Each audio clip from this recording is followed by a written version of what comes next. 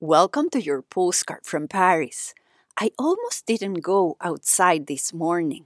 I was so close to going straight to work. Then I remembered a conversation with my family about those moments where we dance between perfectionism, hard work, and making space for the things we love, and how important it is to never procrastinate on doing the things that bring us joy. I looked outside the window, saw the blue sky, which is in short supply in winter time. I put my shoes on and went outdoors.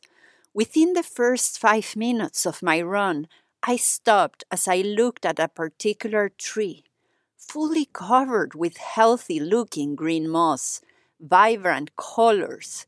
I stayed still. This is it, I thought. This is the moment that I want to take in.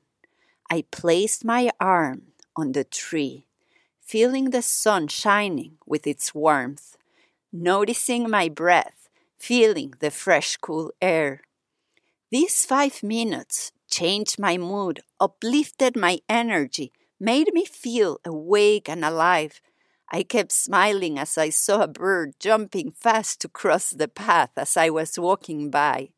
I also saw the Eiffel Tower with the 12 new yellow stars to symbolize the European Union presidency is back in France. All these things I would have missed if I didn't go outside to collect those 5 minutes that transformed my day. Are you ready to collect your 5 minutes of joy today?